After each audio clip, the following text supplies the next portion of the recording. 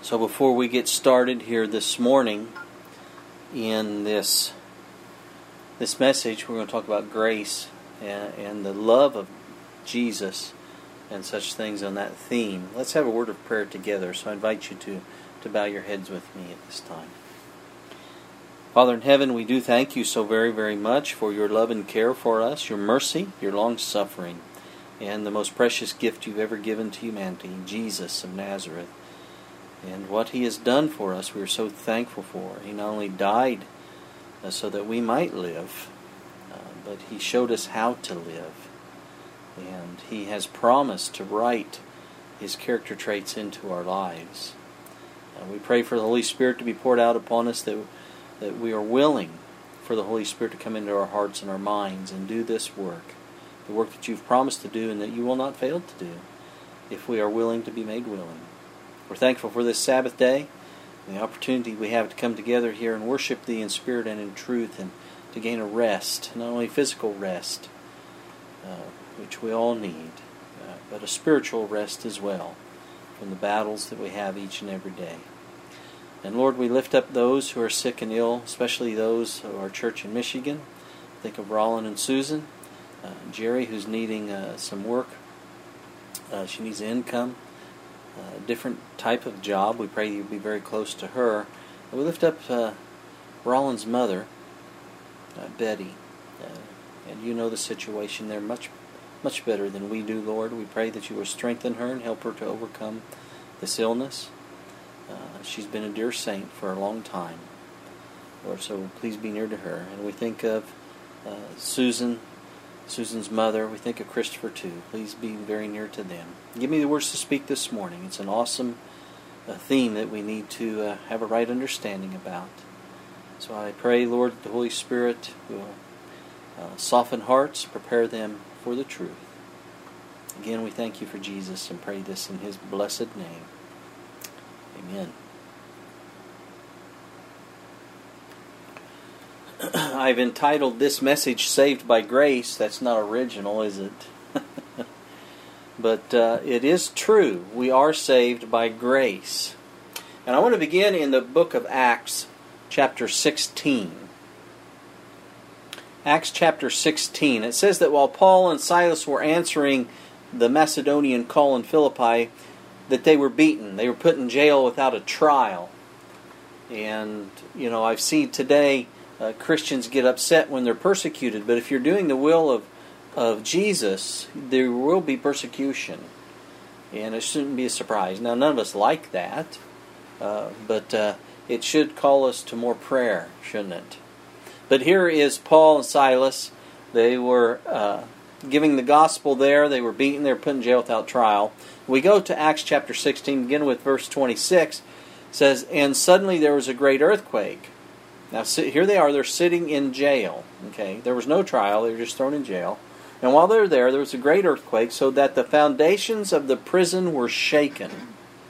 And immediately all the doors were opened, and everyone's bands were loosed. And the keeper of the prison, awaking out of his sleep and seeing the prison doors open, he drew out his sword and would have killed himself, supposing that the prisoners had been fled. But Paul cried with a loud voice, saying, "Do thyself no harm, for we are all here." Then he called for a light and sprang in and came trembling and fell down before Paul and Silas and brought them out. And he said, "Sirs, what must I do to be saved?" What must I do to be saved? That's the most important question, I think, that any human being can ask. What must I do to be saved? There's implied that there's some doing there involved. And Paul and Silas, they gave the jailer a very simple answer, didn't they? If you look at verse 31, what was it that they said? They said, "Believe on the Lord Jesus Christ, and thou shalt be saved, and thy house." They said, "Believe on the Lord Jesus Christ." Now there's a misunderstanding about that. That word "believe." We'll get to that in just a moment. But that night was, you could say, a successful one-night evangelistic event. No sermons were preached, though, were they? Essentially. It consisted of a song service. You recall they were in in prison, and they were singing. And then they had this earthquake, and the jailer thought, well, they're all gone now. I will be put to death. I'll do the honorable thing myself. And Paul said, don't do that. And so this guy was in awe. And there's Paul and Silas. They're in chains. They sang in prison, praising the Lord. And this jailer, he wanted to have what they had. He wanted to have assurance. He wanted to live. And so they told him to believe in the Lord Jesus Christ. And I want to tell you, friends, that too often we make salvation very complicated when it isn't. Salvation is not complicated. It's simple enough that a child can understand it. And Jesus said so in the Gospels. All you have to do is believe in the Lord Jesus Christ and you will be saved. Now, often in the Bible, believe, you look up in the English translations, you look in your Strong's, belief is often translated as faith in the Bible. The Greek word translated believe means to believe something enough to make a commitment to it. It's not just merely an intellectual knowledge. Oh, I believe, and that's it. That's not what it means. It's not the full force of the Greek intent there of the word. It means to believe it, to make a mental assent, but enough of one to make a commitment to that. It's a commitment. To believe in Jesus is to make a commitment to Him. Thayer defines the word believe as this: to think to be true, to be persuaded of, to credit. I like this: to place confidence in. To place confidence in. To make a commitment to. So not only do you think it to be true, but you place confidence in it. You make a commitment to it. Make a commitment that Jesus is Lord and He's a Savior. Now, the Roman Empire, they did understand the meaning of the word Lord, because approximately 2/3 of the population was in slavery, with only 1/3 of the population as free. And those who were unfortunate to be slaves, they had a lord, and their master was called their Lord. And that master, or they used the word Lord, had absolute authority over their lives. Absolute authority. In fact, if the slave did something that the Lord did not like, he had the authority to kill him without a trial because he was a slave. So when Paul said, believe in the Lord, the jailer knew exactly what the word Lord meant. And we get that has been lost, I should say, in translation, I think, in today's society. In Western society today, there are many who say they believe in Jesus as their Lord, but do they really know what the word believe means? Now, Jesus had something to say to those who call Him Lord, but refused to commit to Him, didn't He? In Luke chapter 6 and verse 46, Jesus said, and why call ye me Lord, Lord, and do not the things which I say? Is Jesus really Lord to those who disobey Him? And are they guaranteed salvation? We need to think about that. But, Jesus predicted that in the last generation, this generation I believe we're living in, this very thing would happen. He went on in Matthew chapter 7, as you go to the first book of the Gospel, verse 21. Notice what Jesus says about this. He says, not everyone that saith unto me, Lord, Lord, shall enter into the kingdom of heaven. Remember, what did we talk about? What the word Lord meant? To a slave, it meant that master had complete authority over their life. So there are people who come to Jesus, then they say, Lord, Lord, but they haven't given Jesus complete authority over their life. And this is what Jesus is saying here. He says, not everyone that saith unto me, Lord, Lord, shall enter into the kingdom of heaven, but he that doeth the will of my Father which is in heaven. Many will say to me in that day, Lord, Lord, have we not prophesied in thy name, and in thy name have cast out devils, and in thy name done many wonderful works? You get that? Wonderful works. And we're talking about grace today, belief, faith, trust. But they come and they say, haven't we done many wonderful works? Haven't we earned it? And then will I profess unto them, I never knew you. Depart from me, ye that work iniquity. That word iniquity is a stronger sense of the word sin. It means more of an open rebellion, not a sin of ignorance. But I want you to notice that these are people who call Jesus Lord, but they do not do what He says. So they break His law. Because Jesus wants us to keep His law. And let me tell you, there's no nation in the world that does not have laws. Good or bad, every nation has laws. Judges in the courts of all countries consider a person to be a loyal citizen if what? He keeps the law, right? Well, God also has laws. And He decides the loyalty of the citizen of His government by keeping His law. And in the final judgment, God's going to ask the same question that worldly judges ask. Have you kept the law? And this is where confusion comes in about grace and being doers of the will of God. Hopefully we can get it straightened out here this morning. I read one time, it's been a while, but I was doing some research on the law of God and on laws. Do you know it's estimated that there have been over 35 million different human laws made throughout time? Now, how they come to that conclusion, I mean, you go back in the written record and then you make some assumptions. But 35 million different human laws. Now, you think about that, and you compare to God. God's government has only one law, and of that law there are 10 parts. The whole universe, think about this. The whole universe can be governed with one law that a child can read and understand. And what is it that Jesus said to us in John 14 and verse 15? He said, if you love me, we live in a generation that talks about love, love, love. That's what the gospel is. The good news is love. He says, if you love me, keep my commandments. Isn't that what the Beatles said? If you love me, keep my commandments. That's interesting, isn't it? Let me read this to you. This is from the book Faith and Works, page 16.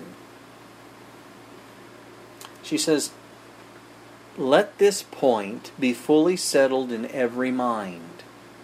If we accept Christ as a Redeemer, we must accept Him as a ruler.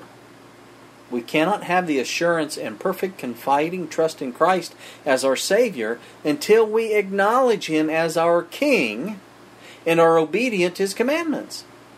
Thus we evidence our allegiance to God. How do we evidence our allegiance to God? We're obedient to His commandments. That's what Jesus meant when He said, if you love me, you keep my commandments. You don't do it to earn salvation. You're doing it because you love me. Right? And that shows our allegiance to God. That's the evidence of it.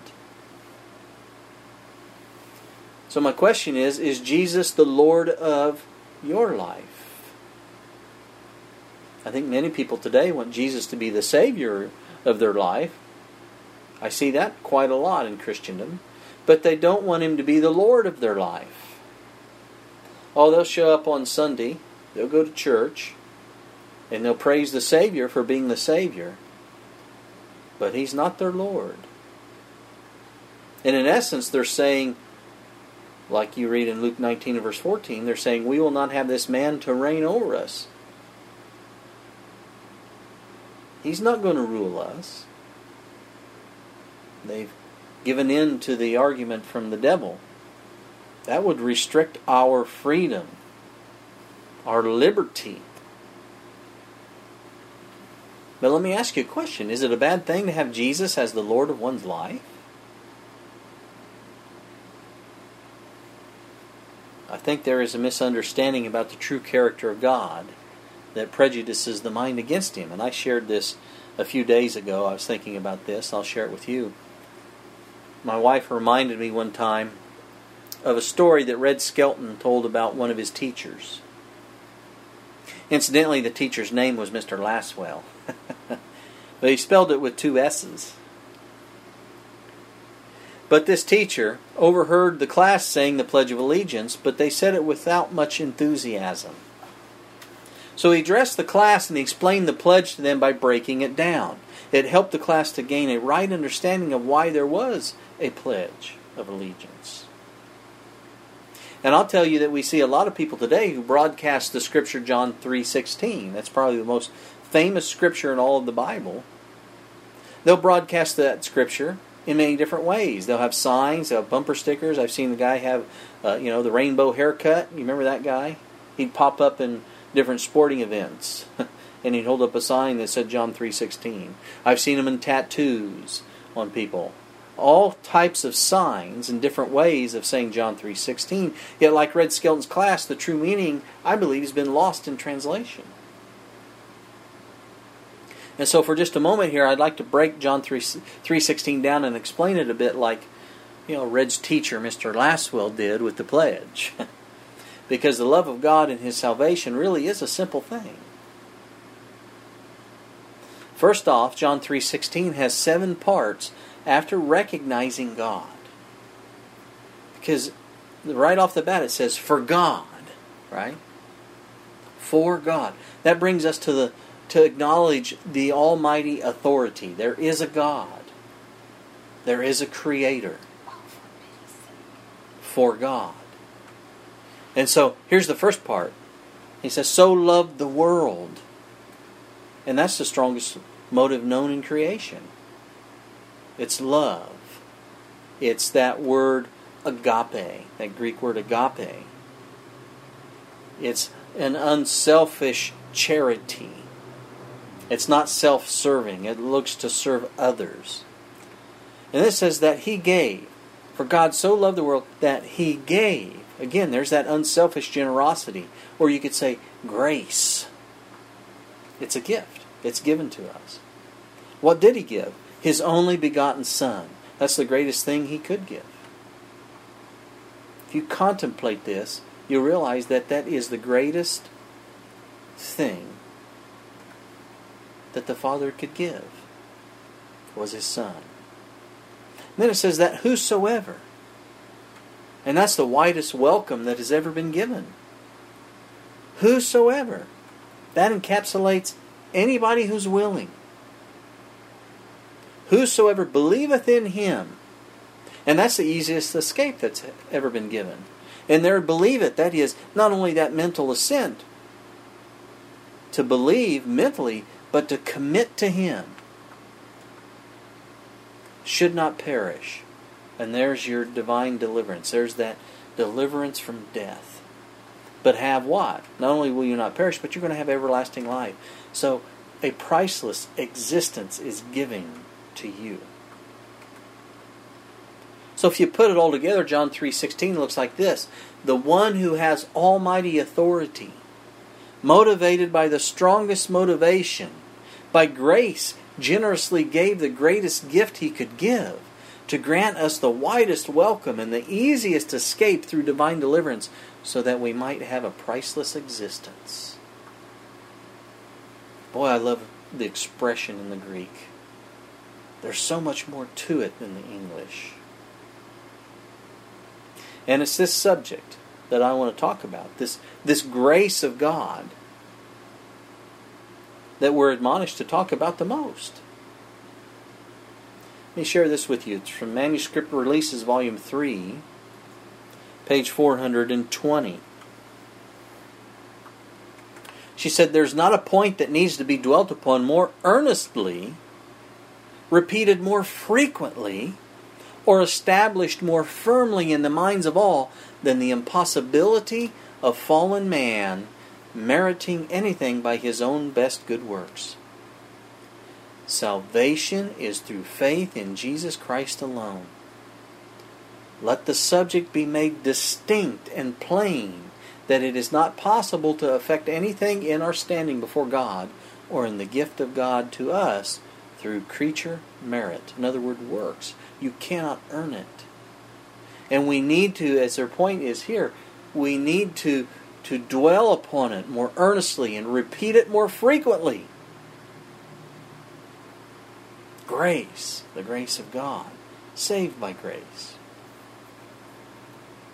I found it interesting that when you do a word search in the King James Version Bible for the word grace, you'll find 159 hits. 159 hits. That's including in the Hebrew too. And essentially the Hebrew word and the Greek word mean the same. And Thayer defines grace in this way. It says, of the merciful kindness by which God, exerting His holy influence upon souls, turns them to Christ, keeps, strengthens, increases them in Christian faith, knowledge, affection, and kindles them to the exercise of the Christian virtues. Wow, what a definition for grace. It's much more than just a free gift. There's a lot more involved in it, isn't there? It's much more than just believing. There's a lot more involved, isn't there? Isn't it amazing to see that God has such interest in our life? Praise the Lord. Praise His name. And if we're going to inherit eternal life, we need to understand that there's nothing we can ever do to provide any part of the merit of that. It's a gift that comes through grace alone to the person who believes, who commits, who trusts that God will finish the work that He starts in our hearts and minds. One of the greatest deceptions of all time that has permeated all heathen religions and also the Christian world, sad to say, is the idea that we are saved by faith and works.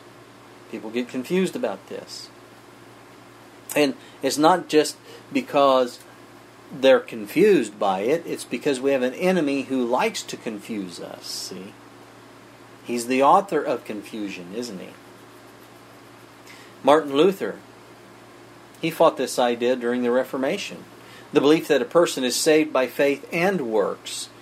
You see, it opens the door for believing that not only your own good works, but also those of others, and even the saints, give merit to salvation. What's that sound like? You know, the Catholic religion, they have certain saints that they pray to. See that? See the Pandora's box that's opened up because of that? But let's have spiritual understanding, okay, beloved? The book of James says that faith without works is dead, right? Faith without works is dead. True faith, see, produces good works.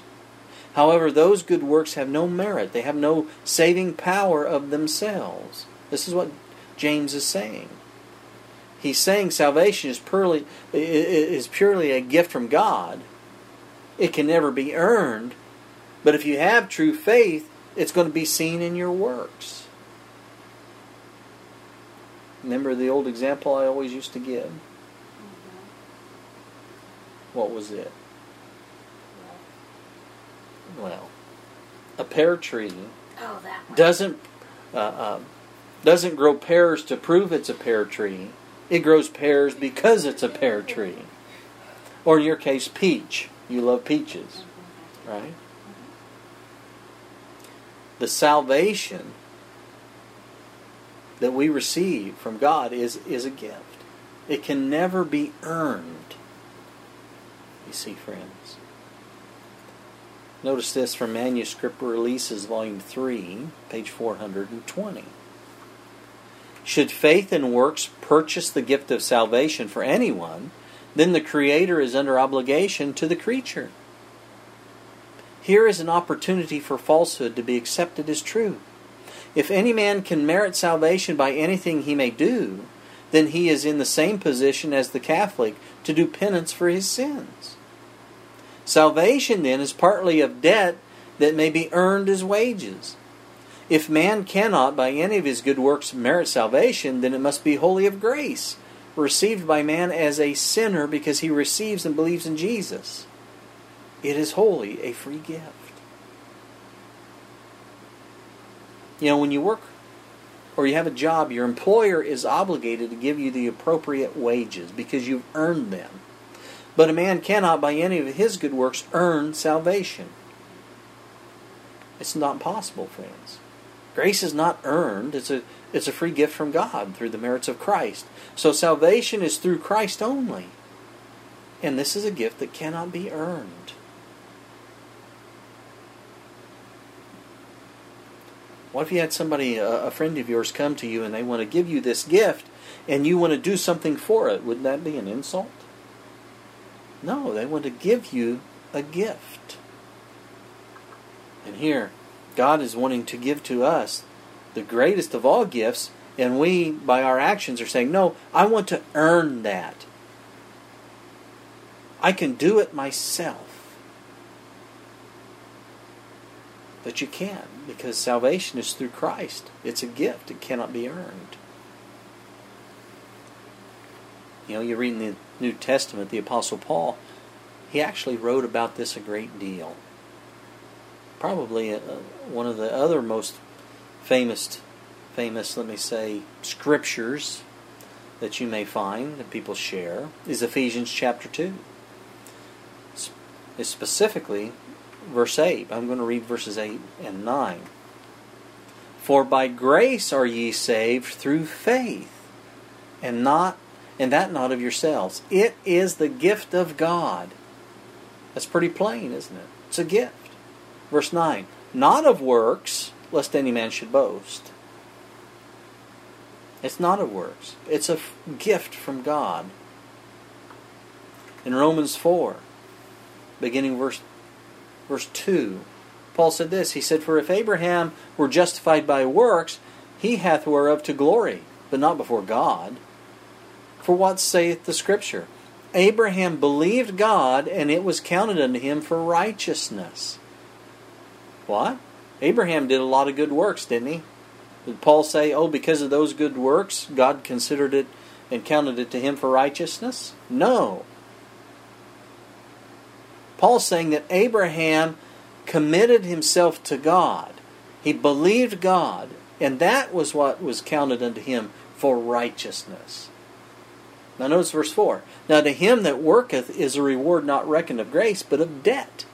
But to him that worketh not, but believeth on him that justifieth the ungodly, his faith is counted for righteousness. You see the difference?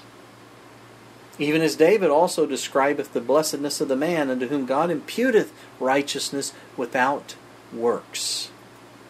It's a gift God wants to give to us, friends. And Paul emphasized this point because of the error being taught in Christ's day that a person was saved by grace, but they had a work to do first. And I run into this quite a lot, even in Adventism, especially in some of these the fanaticisms that are coming in, like the feast days and such. That's nothing new. That goes back to the time of Christ. And here Paul is he's pointing this out because of this error that was pervading at that time. That they had a work to do first. They had to be circumcised first, or then they would receive grace, right? Or they had to go to Jerusalem for these certain feasts. They had to cut their hair a certain length, so many times a month. Once every 30 days. What it was. It had to be a certain length. These things, they were saying, you had a work to do first before you can receive the free gift of God. But Paul says that salvation is through grace alone. It's a free gift. It does not come because of anything that you do. Go back to the book Faith and Works, page 20. It, and she's speaking of salvation, it is wholly a free gift. Justification by faith is placed beyond controversy, and all this controversy is ended as soon as the matter is settled that the merits of fallen man in his good works can never procure eternal life for him. It just can't happen. You see, the devil pulls a trick on those who understand that there is nothing you can do to save yourself.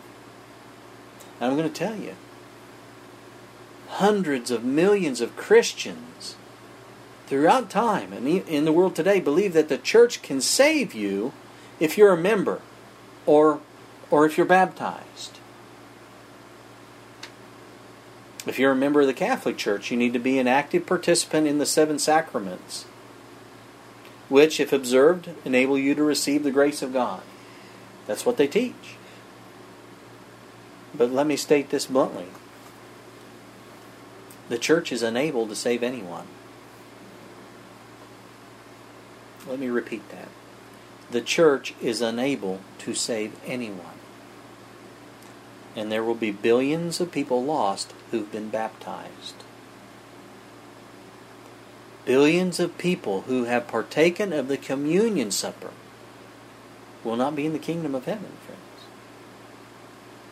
You see, we cannot save ourselves, and the church cannot save us either.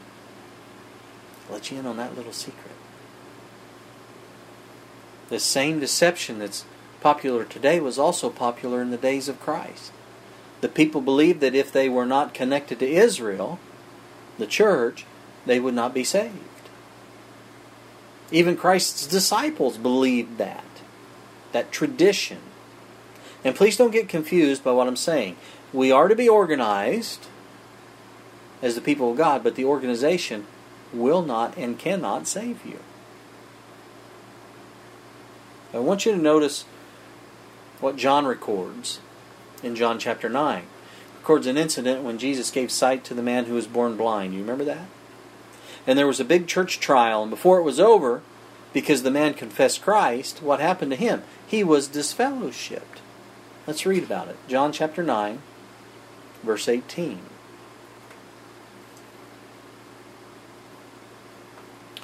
But the Jews did not believe concerning him that he had been blind and received his sight, until they called the parents of him that had received his sight. And they asked them, saying, Is this your son, who ye say was born blind? How then doth he now see? His parents answered them and said, We know that this is our son, and that he was born blind. I want you to notice something, what they're doing here. And they understood what they were doing and what they were saying. Okay? They weren't coming right out and confessing Christ. Notice how they answer this question. Oh, we know that this is our son, and that he was born blind. But by what means he now seeth, we know not. Or who hath opened his eyes, we know not. He is of age, ask him. He shall speak for himself. What are they doing? I mean, everybody in town, including his parents, knew what had happened because the news had gone all over town. So they lied. They were lying to the leaders. Why did they lie? I mean, surely they knew that it was wrong to lie, and they knew that no liars will be in heaven. Why were they lying? Look at the next verse, John 9, verse 22. It gives us the answer. These words spake his parents because they feared the Jews. For the Jews had agreed already that if any man did confess that he was Christ, he should be put out of the synagogue. So if you confess that Jesus was the Christ, what would happen? You'd be disfellowshipped. And they were under one of the most powerful delusions that can happen to a person. You see, they'd been taught that if you were disfellowshipped from the synagogue, you would not have eternal life. But does God say that anywhere in the Bible? there's conditions, isn't there? And ironically, you think about this story, the very thing they did do, which was lie, would keep them out of the kingdom, wouldn't it? But they thought that as long as they stayed in and had that connection with the church, that they would be saved. If they really wanted to be saved, they would have had to allow themselves to be disfellowshipped and not lie. Now, let me tell you that this story is important because this has happened millions of times since then. The very thing that people think will assure them of eternal life is the very thing that guarantees their destruction. And Jesus' own disciples at the time believed that. They had that same belief. Let me share this from the book The Desire of Ages, page 675. I am the true vine, John 15:1. The Jews had always regarded the vine as the most noble of plants, and a type of all that was powerful, excellent, and fruitful. Israel had been represented as a vine which God had planted in the Promised Land. The Jews based their hope of salvation on the fact of their connection with Israel. But Jesus says, I am the real vine. Think not that through a connection with Israel you may become partakers of the life of God and inheritors of His promise. Through me alone is spiritual life received. You see what had happened? They exchanged God for Israel. And the question we need to ask ourselves is, are we connected with the true vine? Baptism with water is a symbol, and it's important, isn't it? But if you don't have what it represents, the symbol will not save you. Peter explains what baptism represents in Acts chapter 2. Notice what he says in verses 37 and 38.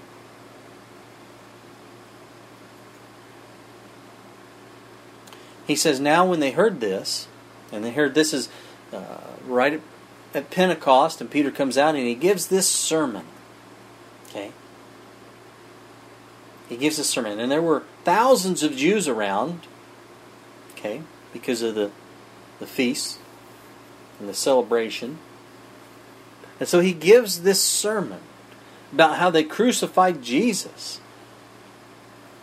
In verse 37 he says, now when they heard this crowd of people, they were pricked in their heart.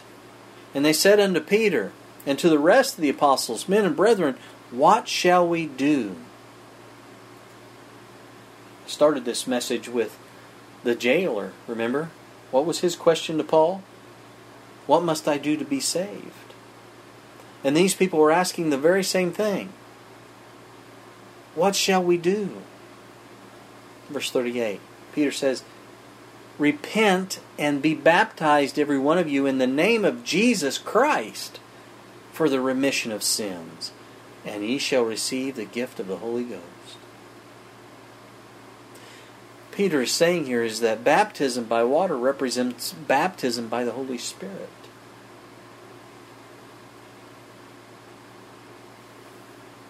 And so don't misunderstand me when I say the church will not save you. Even though the church will not save you, we are to belong to one, aren't we? Not forsaking the assembling of yourselves together. Yeah, I'll get to that in a minute. Oh. 1 Corinthians chapter 12. We are to belong to one. That's a part of gospel order. We've studied that, haven't we? 1 Corinthians chapter 12, verse 12. For as the body is one, and hath many members, and all the members of that one body, being many, are one body, so also is Christ. For by one Spirit we are all baptized into one body, whether we be Jews or Gentiles, whether we be bond or free, and have been all made to drink into one Spirit.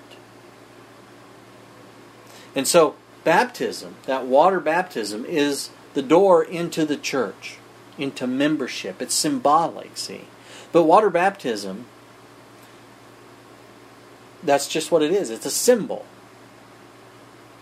It's a symbol that won't save you if you don't have what it represents.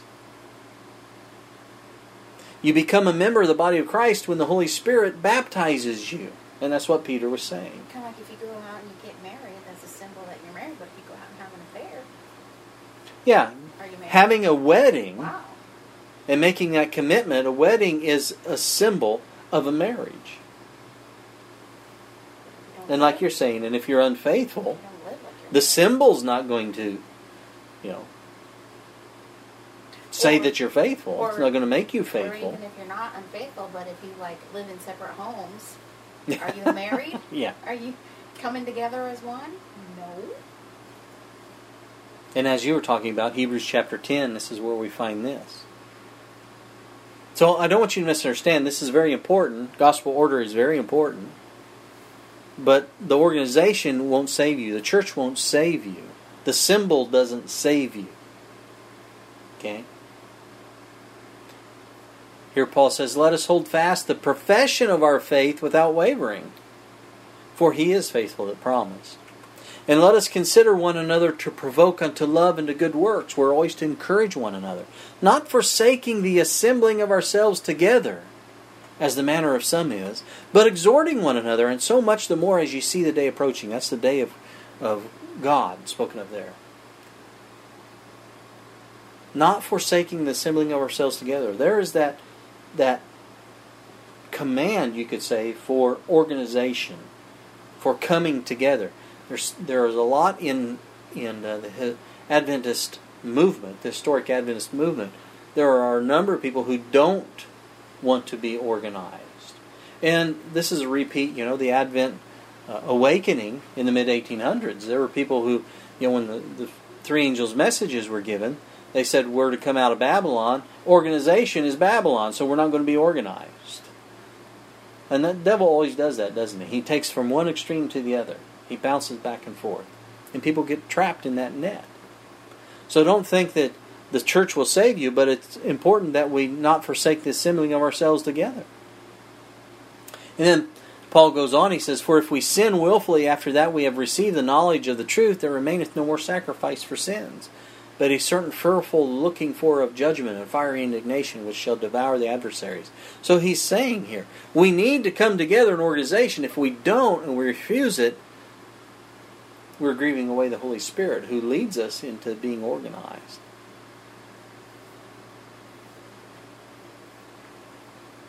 And so that's very important. So baptism is a symbol. You also become a member of the local church body. For that's where Christ is. And if that is where Christ is, remember we studied this, then that is His church, right? Christ is not going to be where sin is condoned or taught. A church that's in apostasy has forsaken Christ as their head. They've chosen tradition or man, or they've been deceived. There was a falling away of the truth. That's what apostasy means. A falling away. Stepping off the platform of truth. And one cannot be safe in such a church, no matter if the minister is nice or not.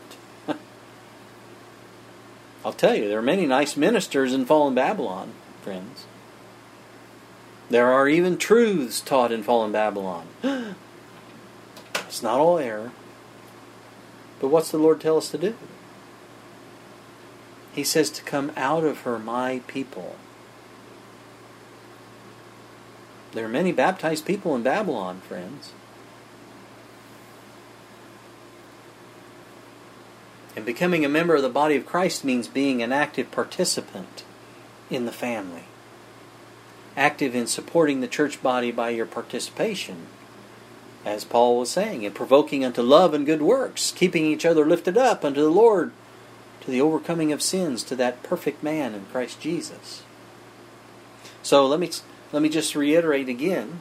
Membership in the local church doesn't save you, but it can help strengthen you against the attacks of the enemy by being around the faithful and spreading the truth. We're to be organized. Satan loves to have us all separated into little atoms here and there, or staying on our own. And frankly, it makes his mission much easier to accomplish. But the Holy Spirit will lead a person into all truth. It'll lead a person to join with the faithful local church, if there is a faithful local church. That's the trick of it all, isn't it? In the world we're living in today.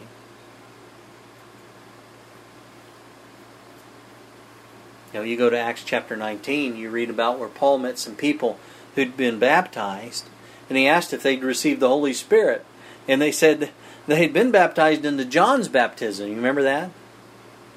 And what did Paul say to them? He said, well, you need to be baptized again to receive the Holy Spirit.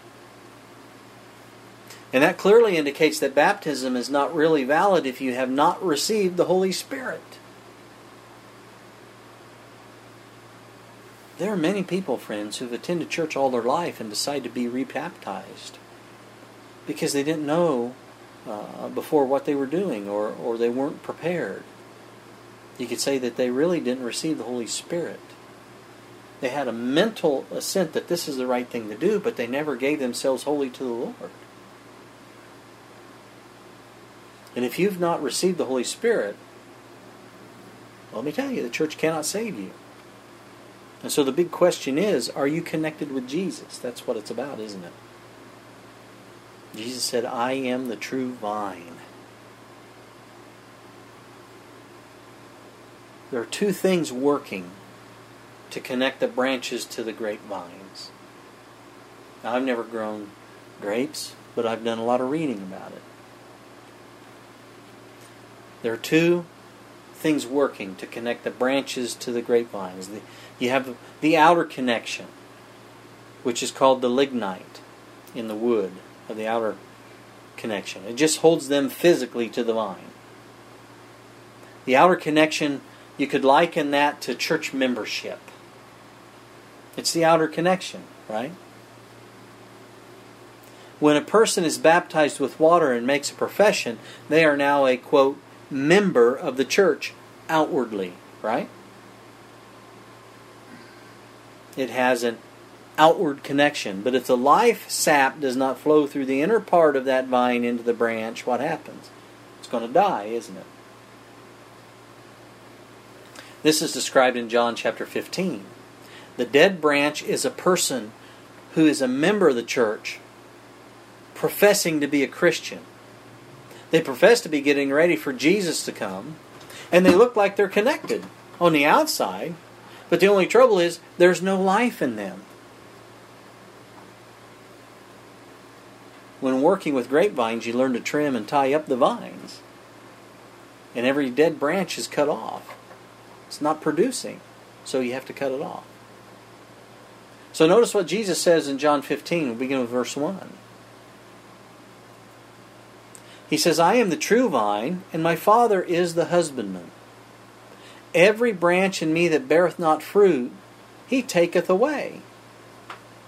And every branch that beareth fruit, he purgeth it, that it may bring forth more fruit.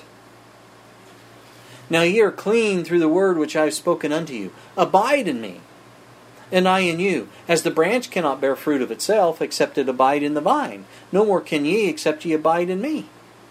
So we're not going to produce fruit if we're not abiding in Christ, friends. And Jesus says in verse 5, He says, I am the vine, ye are the branches. He that abideth in me, and I in him, the same bringeth forth much fruit. For without me ye can do nothing.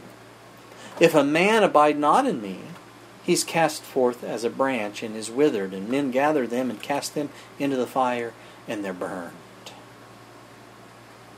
They're burned. They don't produce. They can profess anything they want, but they don't produce anything. They don't produce any fruit. So let me ask you, friends, is the life of Christ coming into your life? And is the Holy Spirit working a transformation in your life? Is your life changing? Can you look back last year, the year before, 10 years ago, and compare that time to this time? Do you see changes, good changes, righteous changes? Have you seen changes in the way you think and the way you act? Are they more in line with Jesus? Do others recognize you as a Christian by the way you behave? Has a change been seen in you? By faith and trust in Christ, are you changing your old habits of unrighteousness to new righteous ones? Do you love Jesus? Because if you love Jesus, there will be changes manifested in your life.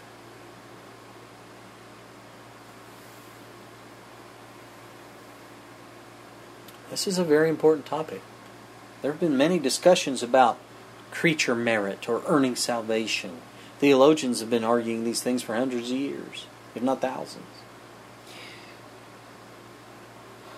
And Ellen White wrote something interesting about those discussions.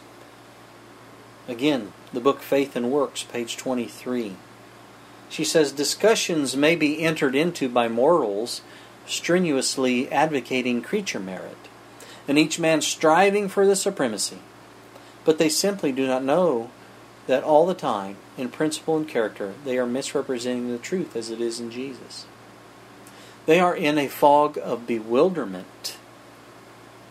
They need the divine love of God, which is represented by gold tried in the fire. They need the white raiment of Christ's pure character, and they need the heavenly eye salve that they might discern with astonishment the utter worthlessness of creature merit to earn the wages of eternal life. Isn't that interesting? How much is creature merit worth? What's she say? She calls it utter worthlessness. Next page, page 24, same book. The Lord Jesus imparts all the powers, all the grace, all the penitence, all the inclination, all the pardon of sins in presenting His righteousness for man to grasp by living faith, which is also the gift of God. If you would gather together everything that is good and holy and noble and lovely in man, and then present the subject to the angels of God as acting a part in the salvation of the human soul or in merit, the proposition would be rejected as treason.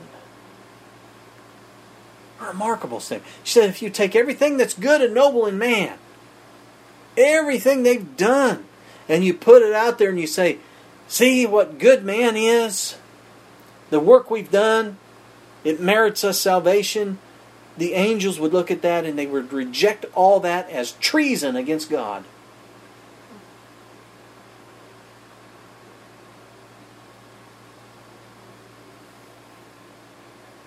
Salvation is not complicated. You know, it is a natural human tendency to want to do something to gain merit so that we can be saved, but we can never be saved that way. And I guess there's a difference in the intent of the heart, isn't there? If you're doing it to earn something, you'll never be able to. But if you're doing it because you love Him, that's why Jesus says, if you love me, keep my commandments.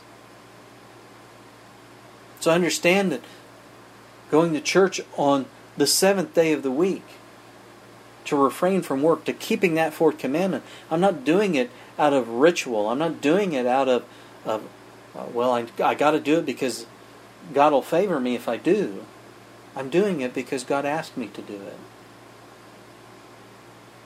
And what's interesting, friends, that I've discovered, maybe you have too, when you do the things that God asks you to do because you love Him, and you do the things that He's asked you to do, there's peace and joy in your heart. And I talked about this last time. When you bear that cross that Christ asked you to bear, He provides the strength to do it, and you find joy and peace. It's really an amazing thing. Faith and Works, page 64. He need not wait until he has made a suitable repentance before he may take hold upon Christ's righteousness. We do not understand the matter of salvation. It's just as simple as ABC, but we don't understand it. How can you receive the gift of salvation? How complicated is it? Do you have to go to college? Do you have to study as a doctor? Spend years? No, friends, you just acknowledge that Jesus is the Savior and Lord of your life. You can say something very simple from your heart. You say, Lord, I'm choosing to believe in Jesus as the Lord of my life and my Savior from sin. It's just that simple. And Jesus stated it in that simple language over and over and over again. And the apostles did too. We started out, Paul said, believe in the Lord Jesus Christ and thou shalt be saved. The Apostle John, more than any other apostle, quoted Jesus' words on that subject. In John 5, verse 24. This is what we read. Very verily I say unto you, he that heareth my word, and believeth on him that sent me, hath everlasting life, and shall not come into condemnation, but is passed from death into life. Jesus says that to us, friends. Are we going to believe it? Do we look at that and go, no, it's much harder than that? No, it's not. God does not lie. Jesus is not a liar.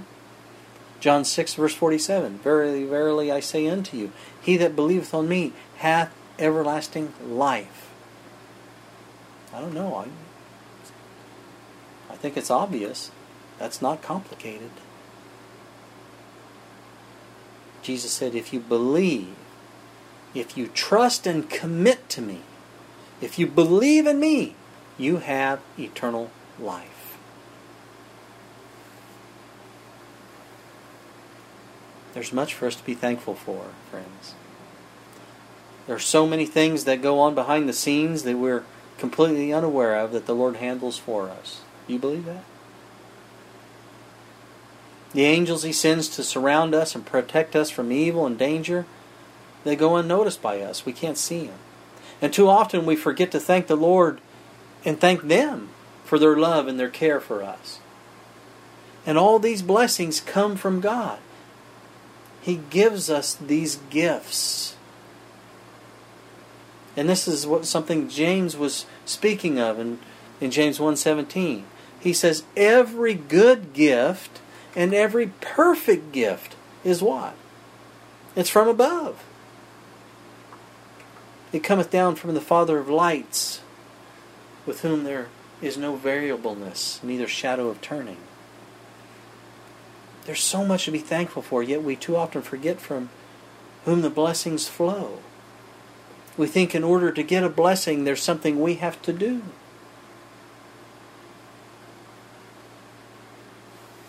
Let's go back to the book Faith and Works, page 69 this time.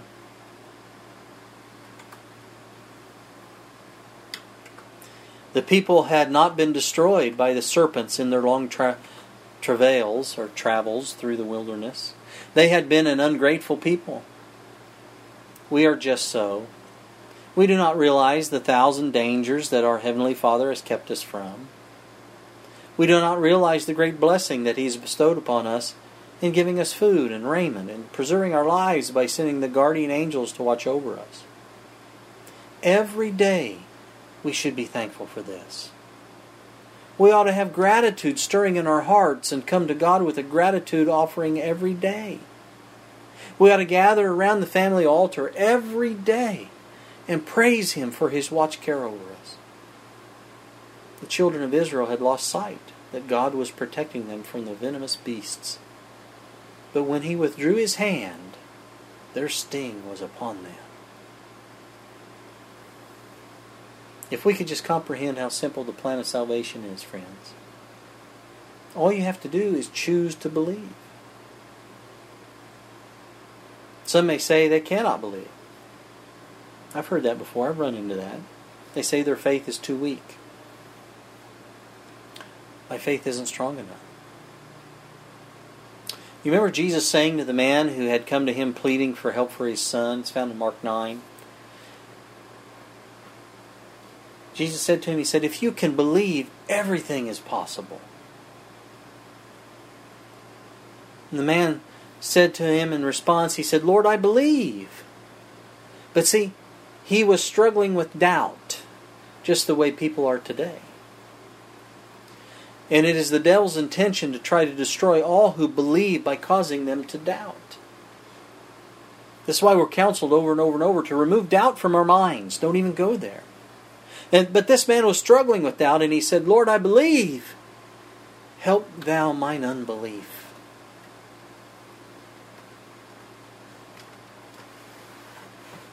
Do you struggle with doubt? Maybe I can encourage you. Let me read this to you. It's an article entitled Man's Utter Need from Signs of the Times, October 25th, 1905.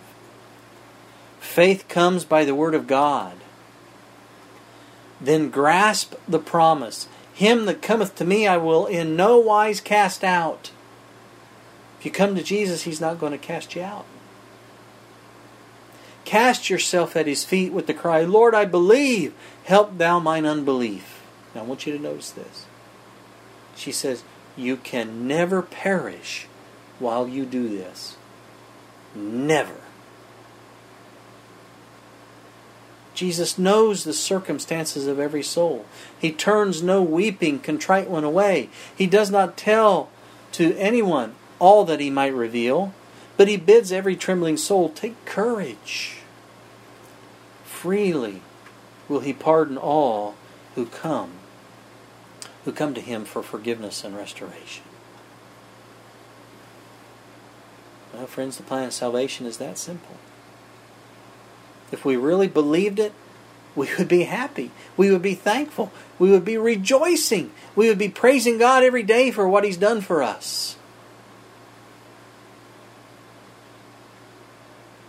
In the wilderness, the children of Israel were told to look at the brass snake and be saved. It's Numbers chapter 21 if you want to go read that.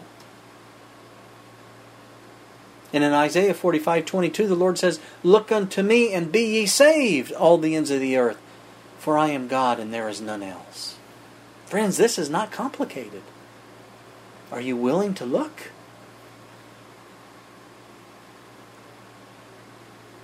A brass snake cannot save anybody. The Lord says, if you look to me, I'll save you.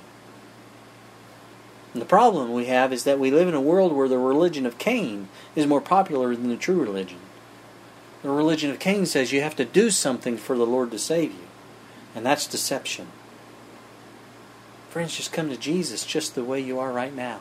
With all your sins, with all your weaknesses. You can't make yourself better. In John 6:37, Jesus said, all that the Father giveth me shall come to me, and him that cometh to me I will no wise cast out. If you'll come, He'll save you. If you look, He'll save you. You don't have to do some kind of work first. Just come to Jesus right now, just the way you are. With all your sins, with all your guilt, with all your failings, with all your past. Come with everything that is wrong with you. He says, look to me. Come to me. I'll save you.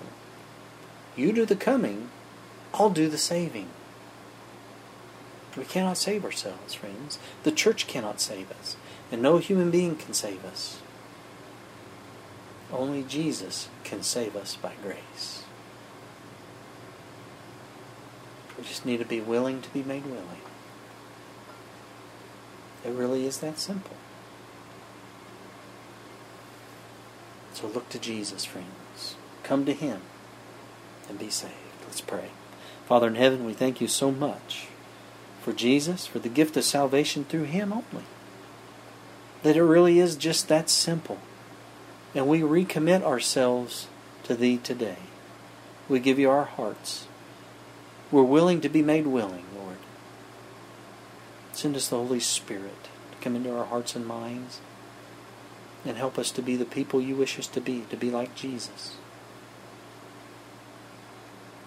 We thank You for the angels You send to watch over us and to protect us and care for us.